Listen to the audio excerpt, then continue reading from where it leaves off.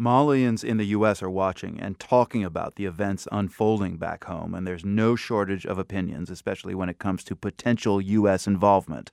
The World's Alex Gallafent spoke with some expats in New York's Harlem.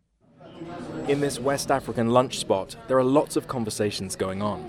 But Mali's current predicament is at the top of the list. Zainab Mega works at the restaurant. She's 23 and plans to study marketing when she returns to the Malian capital, Bamako. She's only been here 6 months. For her, it's a no-brainer that American forces should get involved. Yeah, of course. The Mali need the Americans' help. What kind of help? Materiel? Material, yeah. The material helps. Les soldats? The soldats too. I see United States help anybody, wherever. Pourquoi pas le Mali? Why not Mali? Yeah, why not Mali? It can help the Mali too.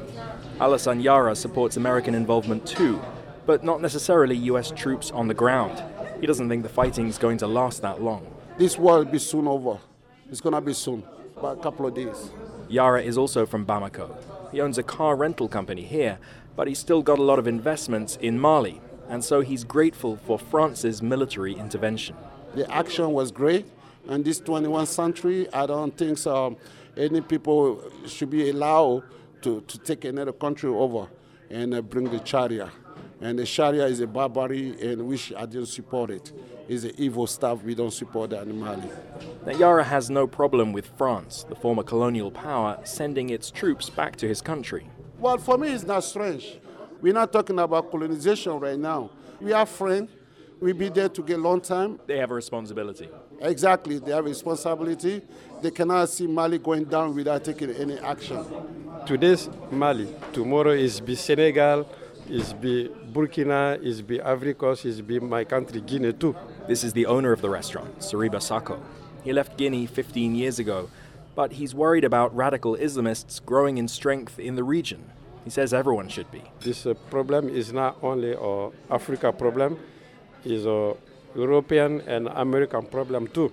Some people say that if the United States becomes more involved in Mali, then it'll be only more of a target for Islamists. It'll make the problem bigger for the United States.